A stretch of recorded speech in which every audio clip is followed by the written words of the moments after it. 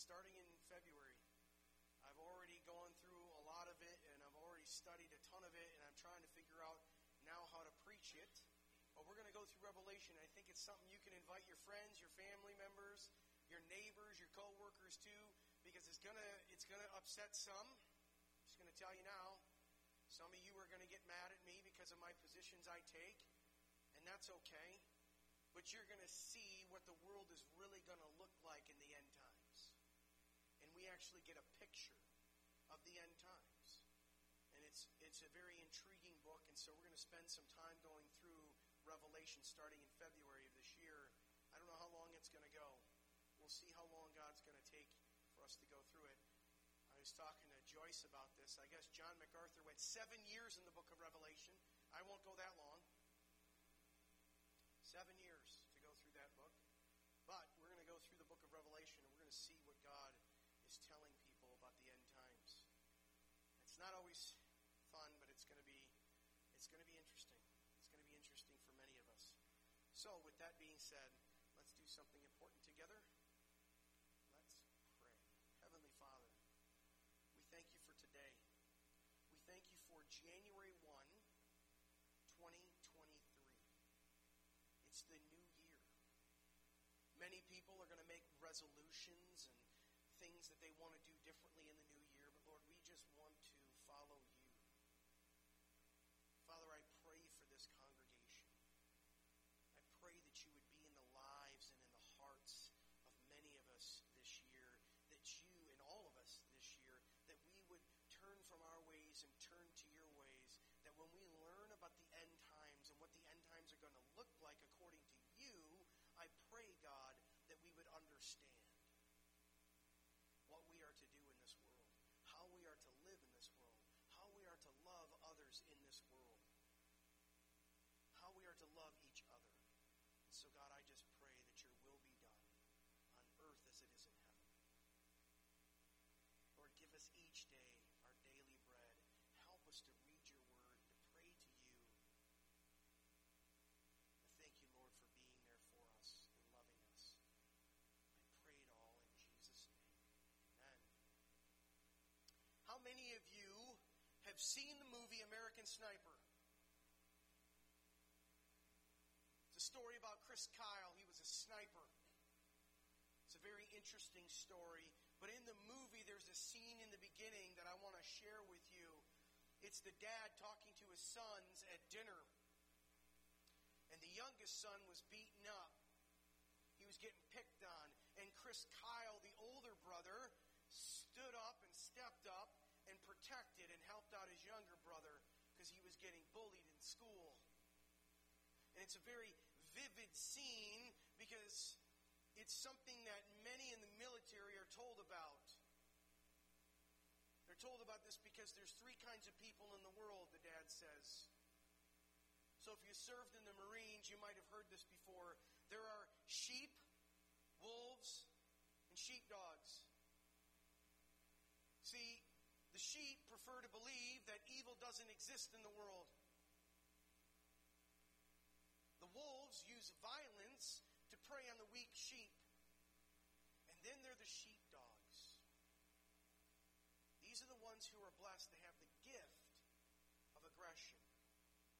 And they possess an overpowering need to protect the sheep. And this is the dad telling this to his sons. He says, quote, "These men are a very rare breed." He's looking at Chris Kyle, and he says to him, "They live and they have a duty to protect and contend for the sheep they oversee." The dad says that if he finds out if either one of them ever becomes a wolf, he's going to beat them to an inch of their lives because we don't grow wolves in this family, he says. We grow sheepdogs. It's our duty to protect the less fortunate, the sheep of this world, because they're only raising sheepdogs in this family. Today we're going to look at Psalm 35. And I'm going to show you one of only 3 imprecatory psalms. Some say that there's more, some say that there's less, but I know that this is definitely considered an imprecatory imprecatory psalm. Imprecatory psalms are psalms that call down God's judgment on their enemies. And so some suggest that we shouldn't even study these psalms anymore because of what Jesus said about our enemies. I beg to differ. I was reading some commentaries, and they're like, you shouldn't even read imprecatory psalms because you're calling down God's judgment on your enemies, and Jesus said you're to love your enemies. Yes, that's true. However, these are God's words to us, and they're voiced and penned by a man named David. And so they are important for us to understand something about who God is. Because this is the Word of God. All of it's the Word of God. And I want to be clear here. I think you can learn something from these kinds of psalms because God is always teaching us something. He's always teaching us something. In fact, C.S. Lewis said this: we may learn from imprecatory psalms that the absence of indignation may be an alarming symptom. See, many out there aren't or don't have indignation towards sin. They don't see it being a bad thing. In fact, you're now taught to accept sin. God created you this way. You're supposed to be this way. God made you this way. It's okay to be this way. Don't listen to what God said in the Old Testament. That doesn't make sense anymore. It doesn't apply to us. That's what's being taught. From the pulpit, mind you.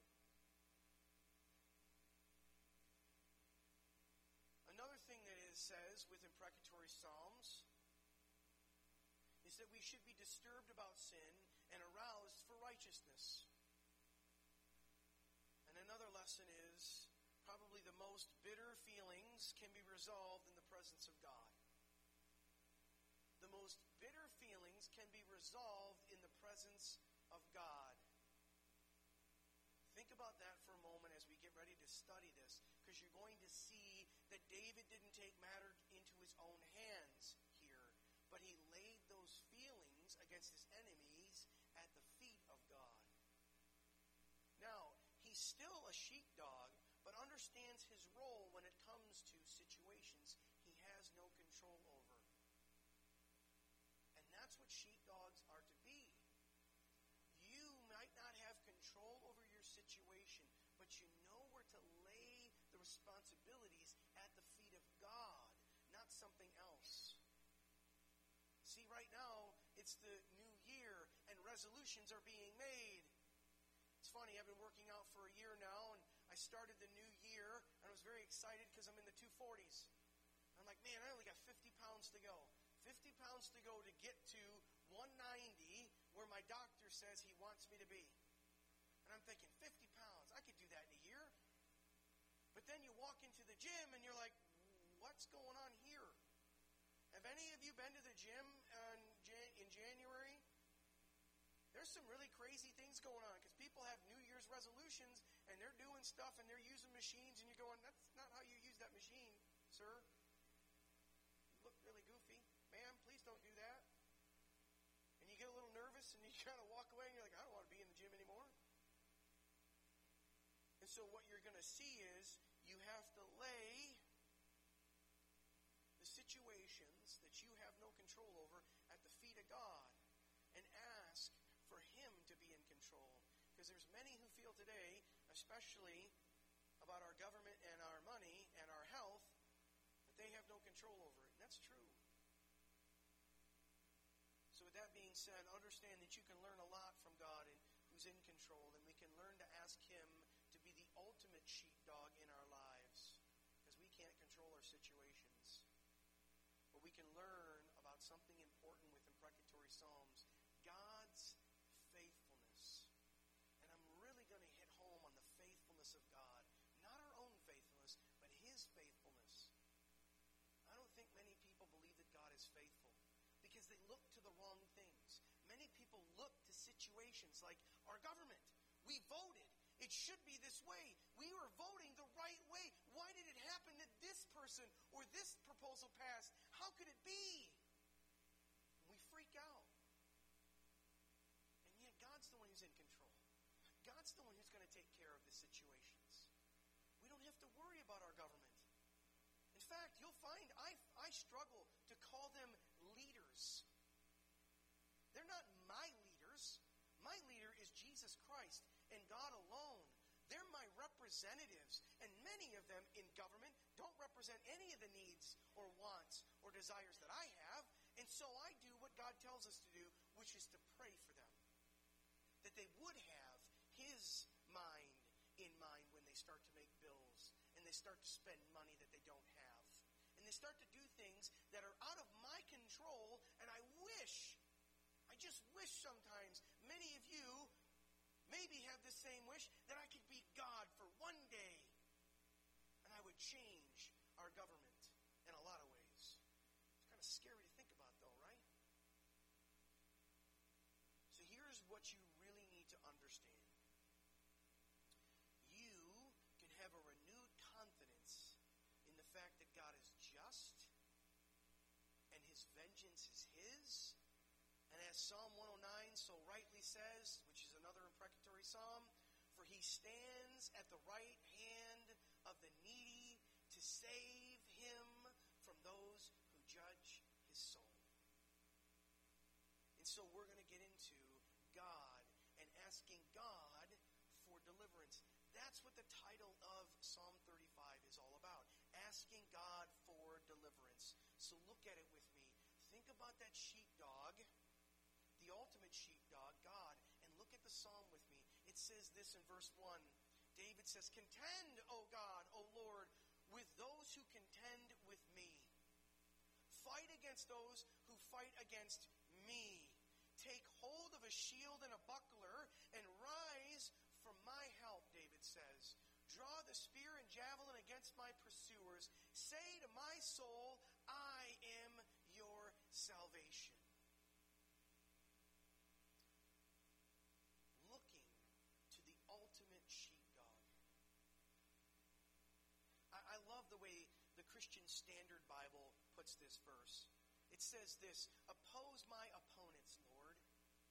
Fight those who fight me. Take your shield, large and small. That's actually what a buckler is. So when he talks about taking hold of a shield and a buckler, the buckler actually, you have a shield that covers your arm and kind of maybe a little bit of your chest and maybe your head so you can see and fight with it, but a buckler covers your whole body. And so David is saying, take that shield, which is large and small, and take care of me. Cover me with your protection. Cover me enough so I don't have to worry about my people who are fighting me, my enemies. He then says in verse 3, he's asking God for deliverance. He's asking for the assurance from God. He says, say to my soul, assure me of this truth, that you are my salvation. David is in the midst of an enemy trying to kill him. And he's looking to God to be his salvation. Not his warriors, not his mighty men, not his king, not his country, not his money, not his family members, not his kids, not his grandkids. He's looking to God to be his deliverer, his ultimate sheepdog. I talked about this last week, and all of you were here last week, as I seem to remember. Just kidding. But God is our deliverer. That's what David was talking about. And this is where David is talking and asking God to show him. He's in the middle of a big, huge fight in his life. In fact, let me share with you where he's at. 1 Samuel 24 says this. Now, I want you to notice something with David. This is where Saul, and notice something with Saul as well. Saul's pursuing David to try and kill him. Saul, the king of Israel, wants to kill David because earlier David destroyed who? Goliath and the Philistines. But look at what Saul is doing. Look at who Saul is listening to. And look at what David says Samuel 24, when Saul returned from following the Philistines, let me say it again. When Saul returned from following the Philistines, he was told, "Behold, David is in the wilderness of En-Gai." Then Saul took 3,000 chosen men out of Israel and went to seek David and his men in front of the wild goats' rocks. He came to the sheepfold by the way, where there was a cave, and Saul went in to relieve himself. Now David and his men were sitting in the innermost part of the cave. And the men of David said to him, "Here's the day of which the Lord said to you, Behold, I will give your enemy into your hand, and you shall do to him as it shall seem good to you." Then David arose and stealthily cut off the corner of Saul's robe. And afterward David's heart struck him, because he had cut off the corner of Saul's robe.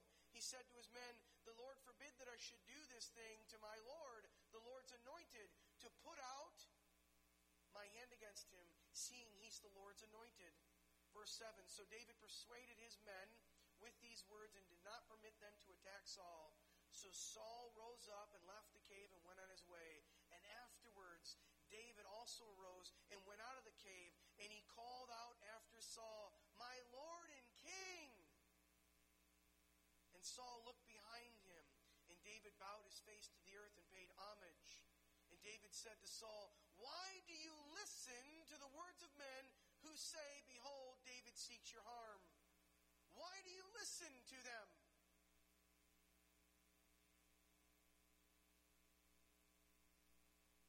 Our leaders listen to lies, whether we like it or not. And they come after us, and they believe lies, like all Christians hate gay people. No, I don't. But that's what you're being told. All Christians are intolerant to transgendered people. No, I'm not. All Christians love guns and want to destroy people with guns. No, I don't. Your leaders listen to liars. It's the truth. All of them do. It's scary. When they're not listening to God, they're listening to lies. And when they have advisors who don't really know God, and they kind of say they do, and they have these churches that people go to all the time. In fact, I'll tell you one of them. Her name is Paula White. She is a person who listens to Satan. And she claims to be a follower of Jesus. And people call her a pastor. And she is a liar. And one of our presidents had her as a religious advisor. You need to understand something. Look to the ultimate sheepdog. Not what people say. Not even what I say. But I do tell you this much. Test it. Test what I say. Go and look. Ask. Seek. Knock. You're going to find the truth when you look to the scriptures. There are too many who are out there who preach a lie from the pit of hell. I know good people who actually think Stephen Furtick is a good Christian. No, he's not. I'm calling out false teachers this year. I'm going to call them out by name because they teach a message that's a lie from the pit of hell. And I'm telling you to be careful who you listen to. Because you're going to listen to liars, cheaters, and people who steal because they're wolves in sheep's clothing. And I'm forewarning you now, in the year 2023, I'm asking you, I'm begging you, stop listening to liars who don't know God. Because they're trying to kill people who are actually the anointed. Saul was trying to kill David, the anointed, because David believed in God. David trusted God, and Saul was trying to murder him. He says this in verse 10, "Behold, this day the eyes have seen how the Lord gave you today in my hand in this cave, and some told me to kill you. Some of my own advisors told me to kill you, but here's what he said, but I spared you.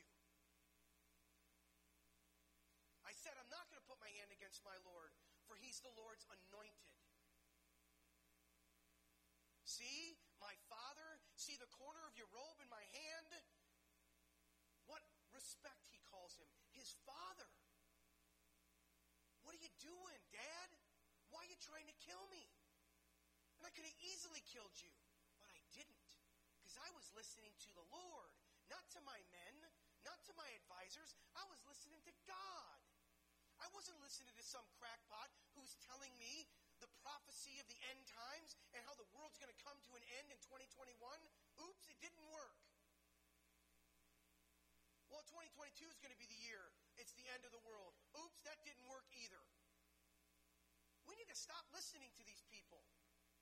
Yet we do it all the time. People send me all the time, Pastor, listen to this. It tells me all about how the end times are going to happen. And it's because this person didn't get into office. They were cheated from the election. They didn't get in. Here's how it's going to end. The end times are coming. Stop listening to that garbage. Because that's all it is. And start looking to God and finding the truth in His Word. That's what we need to be doing. Verse 12, may the Lord judge between me and you. May the Lord avenge me against you. But my hand shall not be against you. As a proverb ancient says, out of the wicked come wickedness. But my hand shall not be against you, David says to Saul. David had every opportunity to attack and kill his pursuers, yet he didn't do it. Why? He left it to the Lord. I'm not saying don't pursue, don't protect yourselves. I'm saying be weary of those who tell you you need to bring legal action. Bring legal action against your fellow citizens and your brothers and your sisters in Christ. You need to sue them so you can get right. Be careful of people like that. David knew he could have killed Saul and tried to make amends with Saul, but Saul was not having anything of it. He wasn't going to let it happen because he was listening to bad advice. Trying to change things the way Saul wanted things changed, not the way God wanted things changed. How many of us live this way in life? How many of us do it? I mean, can I dare say election results without getting angry? How about this? Can I say proposal results without getting angry? I mean, sometimes our pleas to the government and to men, they're not going to come to pass. Whether we're in the right or the wrong, they're not going to pass. Because there's someone who's in control of this world. Many of us don't seem to understand that. And so I'm asking us to trust in the Lord, who's the ultimate sheepdog in our lives. Not your bosses, not your government representatives, not your money, not your health. It's God. And that's hard for people to hear because this is where the psalm comes into play in our lives. We have an example of David turning to God for deliverance. We have an example of David turning to God for deliverance and trusting in Him. And there are example after example of people turning to God in the Bible and trusting in Him. And I don't understand why there's so many who don't trust God, who look to our circumstances, who underestimate God's control, who underestimate the faithfulness of who God is in our lives. I don't understand it. And yet I do it too. I fall into this trap of not trusting God. I confessed it to you earlier last year. It's like a week ago. But I confessed it to you. I didn't trust God when my insurance was going to go away. I started to run and think, you know what, I can become a teacher, I can do this. I don't want to be a pastor anymore because I don't have enough to do this and that and the other thing. I should just go back to being where I was making almost $100,000 a year and driving a Cadillac and wearing nice nice suits to work and all that fun stuff. I could have went back to that. That's easy.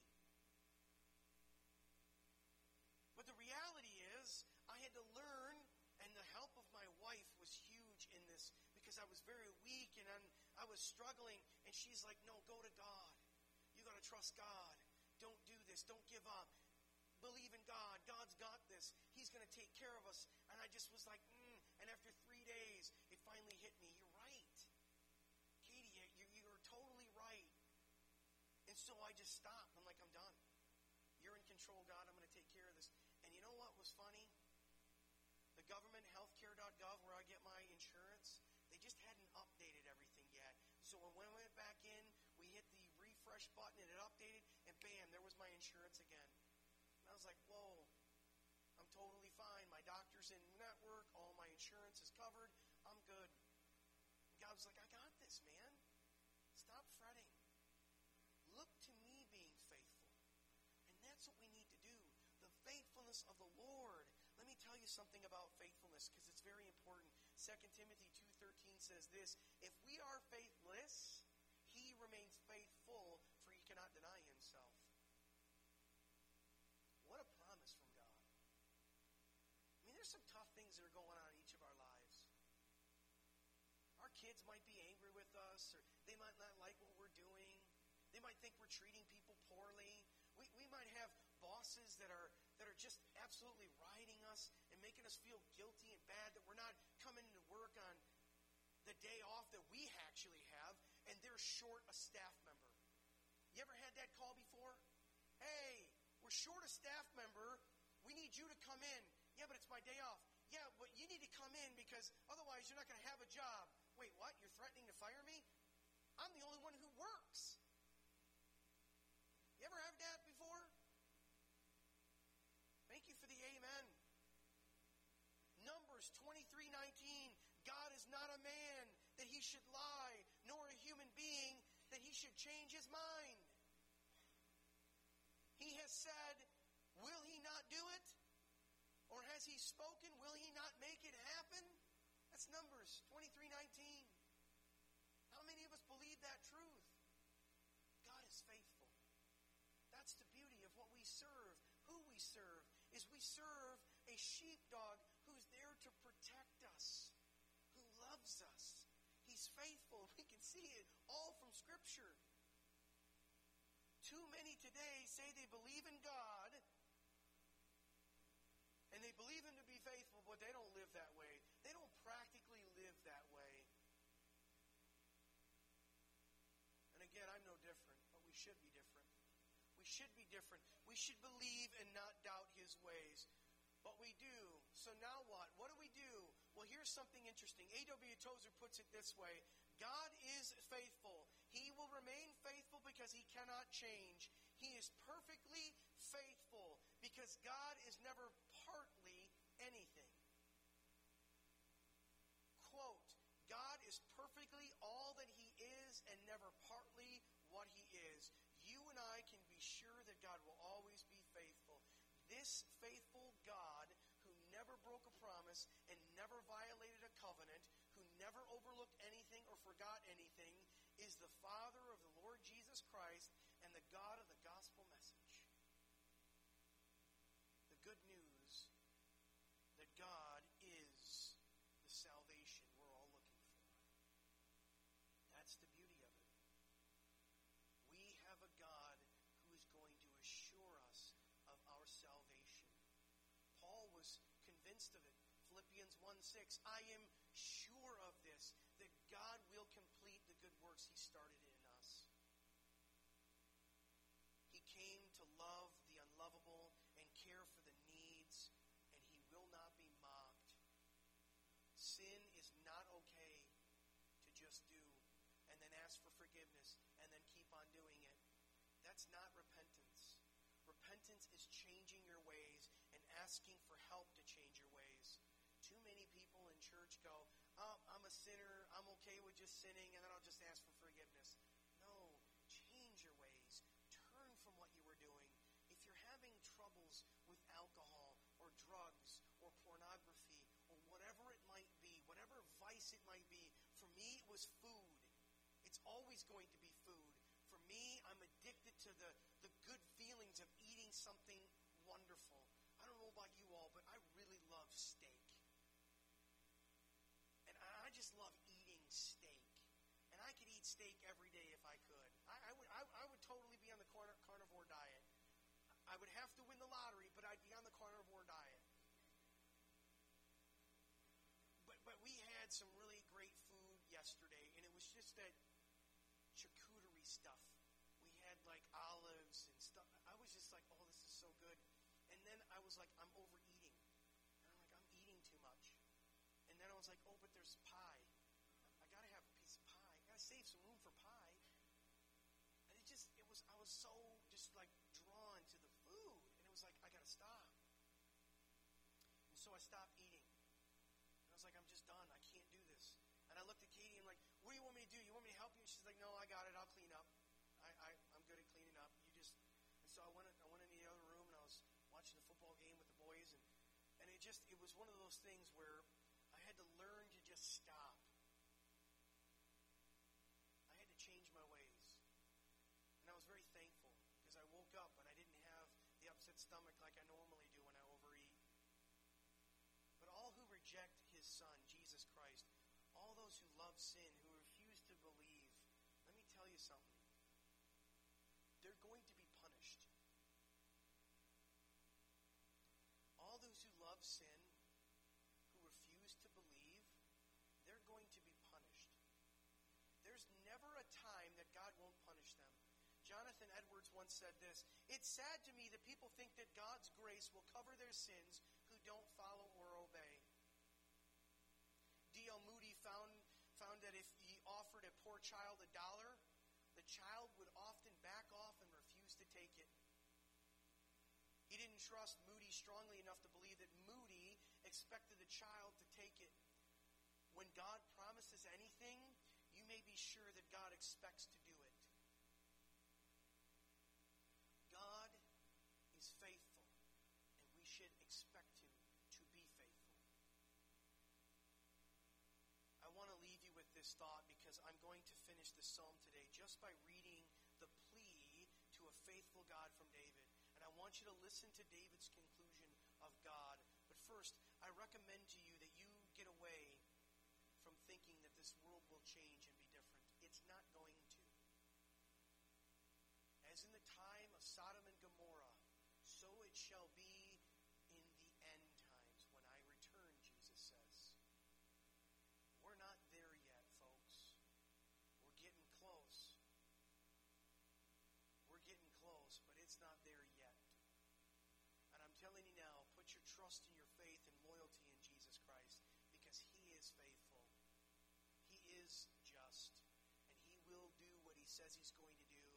And he did what he said he would do. And he came to do it. Now listen and hear what David puts his trust in and turns to the Lord for deliverance. Verse 4 of Psalm 35, it says this, let them be put to shame and dishonor who seek after my life. Let them be turned back and disappointed who devise evil against me. Verse 5, let them be like chaff before the wind, with the angel of the Lord driving them away. Let their way be dark and slippery, with the angel of the Lord pursuing them. For without cause they hid their net for me. Without cause they dug a pit for my life. Let destruction come upon him when he does not know it, and let the net that he laid ensnare him. Let him fall into it to his destruction. Verse 9, then my soul will rejoice in the Lord, exulting in his salvation. All of my bones shall say, O Lord, who is like you, delivering the poor from him who is too strong for him, the poor and the needy from him who robs him. Malicious witnesses rise up. They ask me of things that I do not do. They repay evil for good. My soul is bereft. But when they were sick, I wore sackcloth. I afflicted myself with fasting. I prayed with my head bowed on my chest. Verse 14, I went about as though I grieved for my friend or my brother, As one who laments his mother, I bowed down in mourning. But at my stumbling they rejoiced and gathered. They gathered together against me. Wretches whom I did not know tore at me without ceasing. Like profane mockers at a feast, they gnash at me with their teeth. How long, O Lord, will you look on? Rescue me from their destruction, my precious life from the lions. I'll thank you in the great congregation and the mighty throngs. I will praise you. Let not those rejoice over me who are wrongfully my foes. And let those wink the eye who hate me without cause. For they do not speak peace, but against those who are quiet in the land they devise words of deceit. Verse 21. They open wide their mouths against me. They say, aha, aha, our eyes have seen it. You've seen, O Lord. Be not silent, O Lord. Be not far from me. Awake and arouse yourself for my vindication, for my cause, my God and my Lord. Vindicate me, O Lord, my God, according to your righteousness. Let them not rejoice over me. Let them not say in their hearts, aha, our heart's desire. Let them not say, we have swallowed him up. Let them be put to shame and disappointed altogether who rejoice at my calamity. Let them be clothed with shame and dishonor who magnify themselves against me.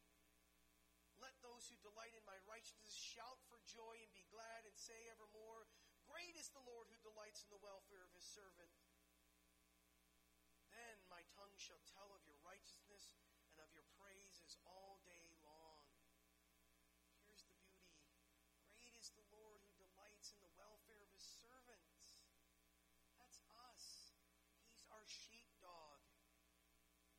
Let me pray for us, because I think it's important that you guys see that David was calling out God to be his deliverer, and we can do the very same thing. There's nothing stopping us from crying out to God for him to be our deliverer, especially from those who claim to follow Jesus, especially from those who claim to be our representatives in government, especially those who hold the purse strings of our money. Woe is it for those who lie, cheat, and steal, because God is just. I worry for our kids. I pray because the debt is so high in this country, and we just willy-nilly spend it. We don't seem to think logically about our spending of money. And there's so many good things we could do with $40 billion or $60 billion or $70 billion in the United States. Yet we spend it for others. It's very interesting. But let me pray for us, because we need to be praying that people would turn to God. Father, help us to believe. Forgive us for doubting. Take away our unbelief. Help us now to put our trust in you. And trust you as a child would trust a parent. We pray now for the discouraged. We pray for the sinners, for those Christians who fail you, for those who are in despair of our world's situations. Oh Lord, you are faithful, and you will not allow for your servants to fall. Keep us and hold us up. Bless us beyond all that we can imagine or even think. Because great is the Lord who delights in the welfare of his servants. We ask you for deliverance, God, and we trust you for your faithfulness. You are the ultimate sheepdog for us. There are many of us called sheep in the Bible, and there are wolves. There are ravenous wolves trying to destroy Christians, trying to lie, cheat, and steal Christians out of a relationship with you, Jesus Christ. I pray that we trust you for faithfulness. I pray all of this in Jesus' name. And the congregation said,